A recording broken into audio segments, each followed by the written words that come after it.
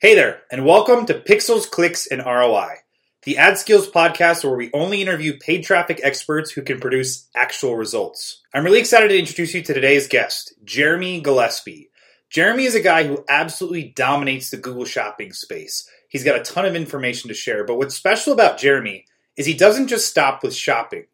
He actually uses networks like YouTube, Google Display Network, and Facebook to go create demand that he captures through his shopping campaigns.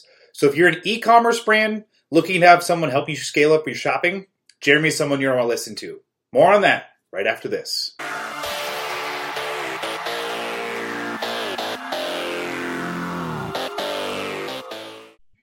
Hey, Jeremy, thank you so much for joining today. Really excited to have you here, man. Happy to be here. Thanks for having me. Of course, it's really exciting. I know. So for those of you who don't know, Jeremy has actually put in a new Shopping 101 course into our AdWords course. So he is a Google Shopping expert, does a lot of great things with his clients to help them succeed on the Google Shopping side. But you also do other stuff, YouTube, GDN, Facebook, a whole bunch of different things to make sure your clients are set up for success. But before we get into all of that, I would love if you kind of talked about what were you doing before the media buying and what really got you into this? Yeah. So, interestingly, I thought I really wanted to be on the creative and copy side of things. So after college, I joined an agency and started out on that path. And, what I found is I'm actually not very good at those pieces of the business. I do really well analytically and taking a look at the data. So from there, I basically shifted and went and interned for my cousin who was doing a bunch of affiliate marketing and had his own agency. And that was really just the start of it. So after that, I worked for a number of startups and built out their paid advertising. And so from there, it's kind of been a little bit of the same old, building out strategies for fast-growing startups. And now here I am. That's awesome. So when you say, this is the piece I think is really important for people to know whenever you start working with a media buyer and understanding really what they can provide for you. So you talk about being really good at the analytics, and that's the thing that I love as you put together this course. It's very focused on, okay, the product feed, making sure things are set up correctly. You're not using keywords, you're using negative keywords, all kinds of things that really talk about how you set yourself up for success. That being said, do you offer a creative component where you help people go through and put together their messages? Do you have people on your team that can support that? Because if people are looking for help, they kind of want to understand what's available. So can you kind of talk to that extent?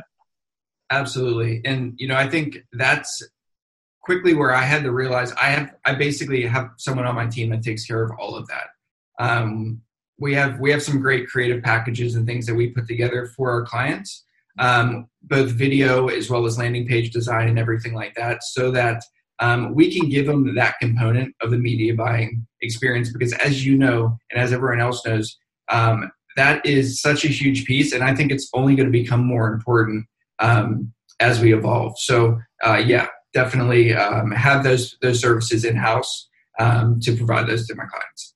Awesome. That's so cool. So just to make sure that everyone's clear, if you're looking for some help with shopping, Jeremy's kind of the guy that architects the strategic vision in the back end.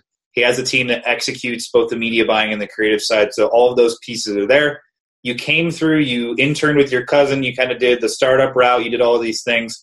Just for a second, can you help us understand, for anyone that's new to ad skills and isn't very aware of what it is that we do, can you kind of talk about how ad skills helped you get to where you're at this point?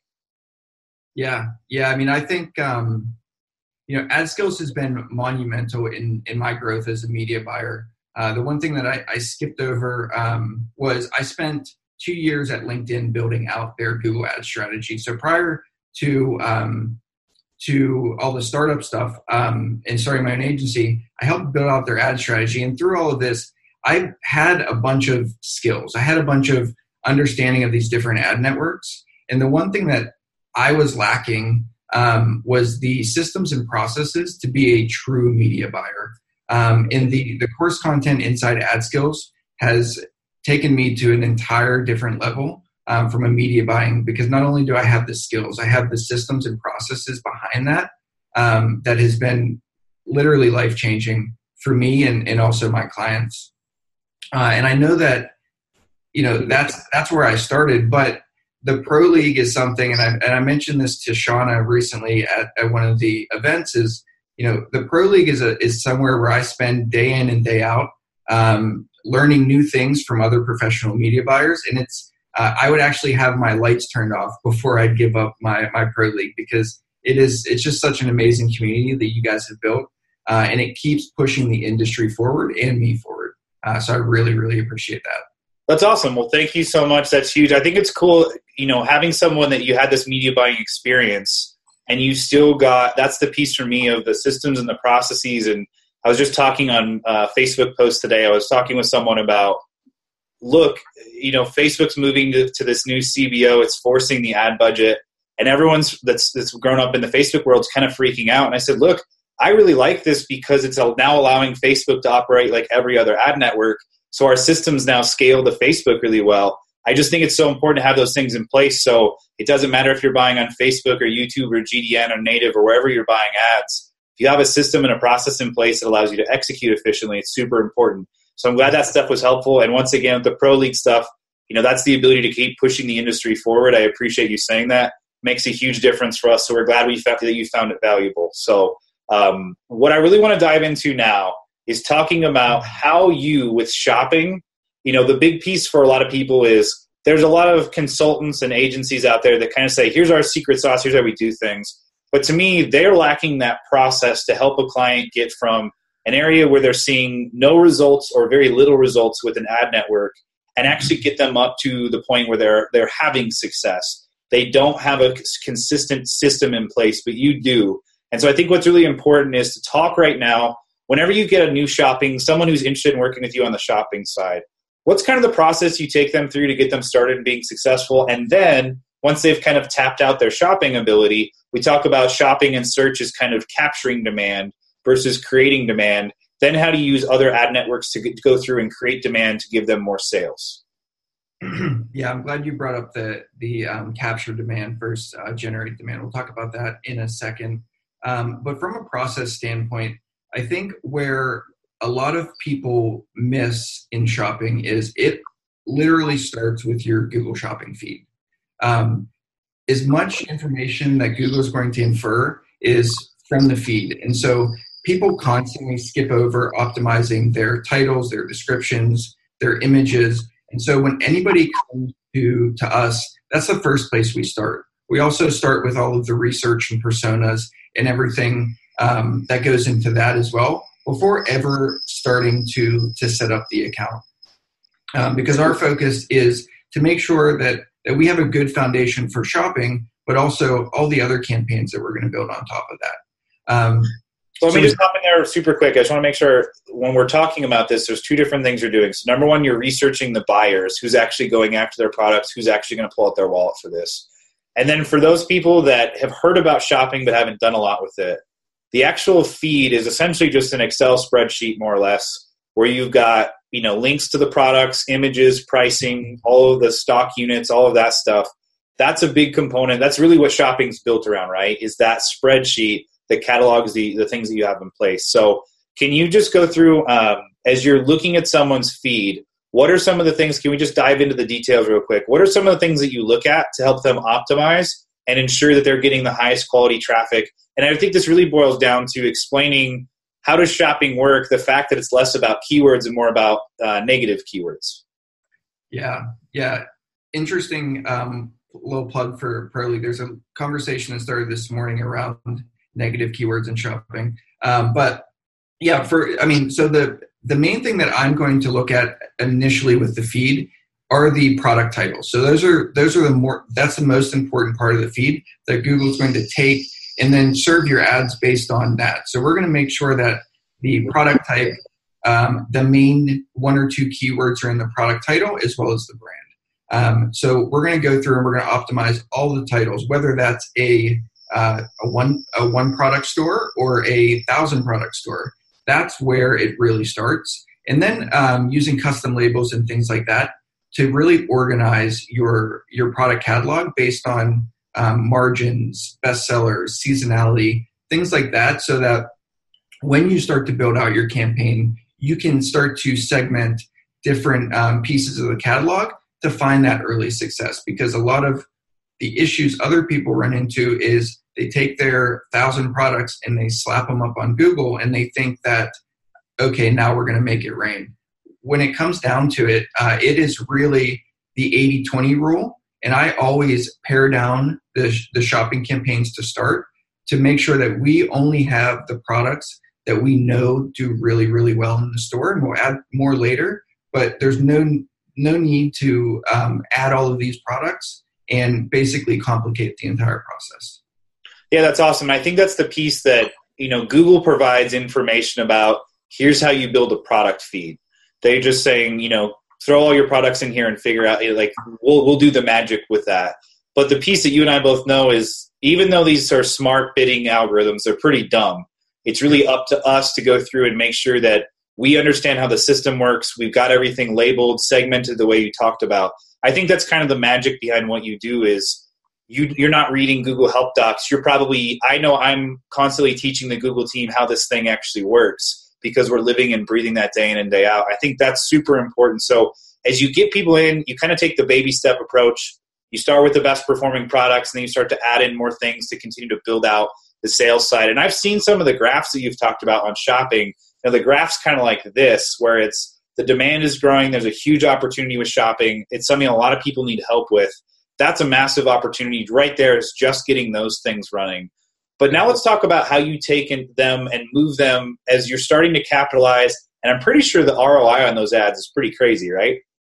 Yeah. And it's insane. And that's just the foundation. And so that's where, and actually that's why I got into shopping, is because it allowed me to really be able to scale clients, because once I figured that out, I had my 3, 4, 5x return on ad spend that I could build everything else on top of. And so, the return on ad spend is insane once you get it dialed in. And from there, we're just moving up the awareness chain. You know that YouTube has been amazing lately. And one thing that I think is unique that we have been doing recently is using YouTube to create demand for shopping. So we use our YouTube ads to create this awareness in the market, and then we retarget them in our shopping campaigns, as well as our branded search and everything else that we're going to build out in that initial phase. But creating demand in shopping is something that not a lot of people do, or at least don't talk about. And that's something that I'm excited to talk to you guys about, because you can do it once you have that foundation in place. Totally. So let me stop here for a second and talk about what I think is so cool that you do. One of the things we talk about at Ad Skills are the 3 C's. So the first thing you have to do is have clarity on what you're trying to achieve. So getting your shopping campaigns running. Then you have to have confidence that what you're doing is going to execute at a high level. And that's where I think your expertise comes in. You have confidence, you know the system, you can help your clients get up to speed. But then you're building cash flow. And as you said, you have these high ROI like these campaigns. Now you're generating actual cash for your clients. So they're seeing these things come in, and you say, great, you could pocket this and just say, I'm happy with what we're doing. But the bigger opportunity is, let's go start to make the higher levels of awareness. People don't know they have a problem, or they're only aware that they have a problem and they don't have a solution, or they're aware that they need a solution, but they don't know about our offer. You're able to take your Google Display Network, your YouTube, your Facebook ads, and actually cater to the right people to drive the message forward. So let's just stick with YouTube for a second, since you talked about that. Are you targeting keywords? Are you targeting affinity audiences? Like, what are you looking at when you're doing this? Let's talk about how you're targeting, and then how you help them develop creative to really feed those shopping campaigns. Yep. So I was using keyword targeting for the last year or so, and it works great. But really getting into the affinity and in-market audiences to drive that larger brand awareness, that's really where we're starting to see a ton of success, because we can have a larger impact on the market. Yes, we can pick off competitors 1 and 2 with keywords and placements, but lately it's really been all about affinity and in-markets. Awesome. So for those of you who don't know, affinity in-market is, if you're familiar with Facebook advertising, it's just like interest advertising. We're talking about a massive group of people. You're looking at a demographic. That's where Jeremy's buyer research comes in. You're only targeting, let's say it's women 45 to 64 who like home decor stuff. let's say that's your market, being able to blanket those people on YouTube. And I think the most important piece that you're talking about right here is you may not be seeing click purchases from those ads, but what you are seeing is you're seeing those shopping campaigns grow as your YouTube spend grows. And so you're reinvesting your profits from your shopping campaigns with super high ROI to continue to drive more people who are interested in that product. So can you talk for a second about the way you're building creative to be able to fuel that stuff? It sounds like it's a recipe that you really got down to a science now.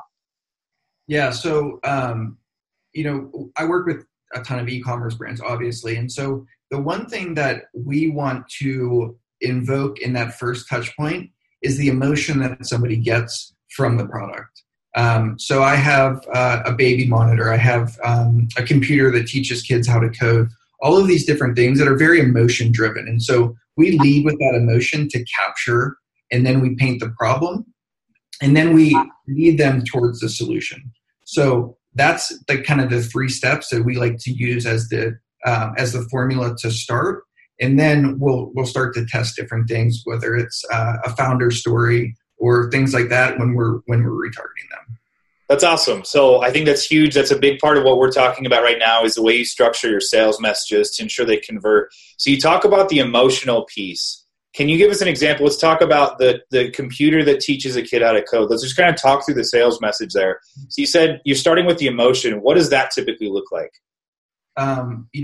We started with, and I'll just talk about the creative process a little bit. We started with the emotion of the parent. The parent, wanting the best for their kid and all these different things. But what has been the most successful is the emotion on the kid's face when they figure out how they can code this game. And so that, wow, when they finally figure it out, that's the emotion that really captures the audience. And then from there, we can get into the message. So I think that's an important piece about the emotion is there's different emotions that you can tap into. And it's important not to think selfishly of, hey, I want this parent to almost feel guilty that their kid doesn't know how to code.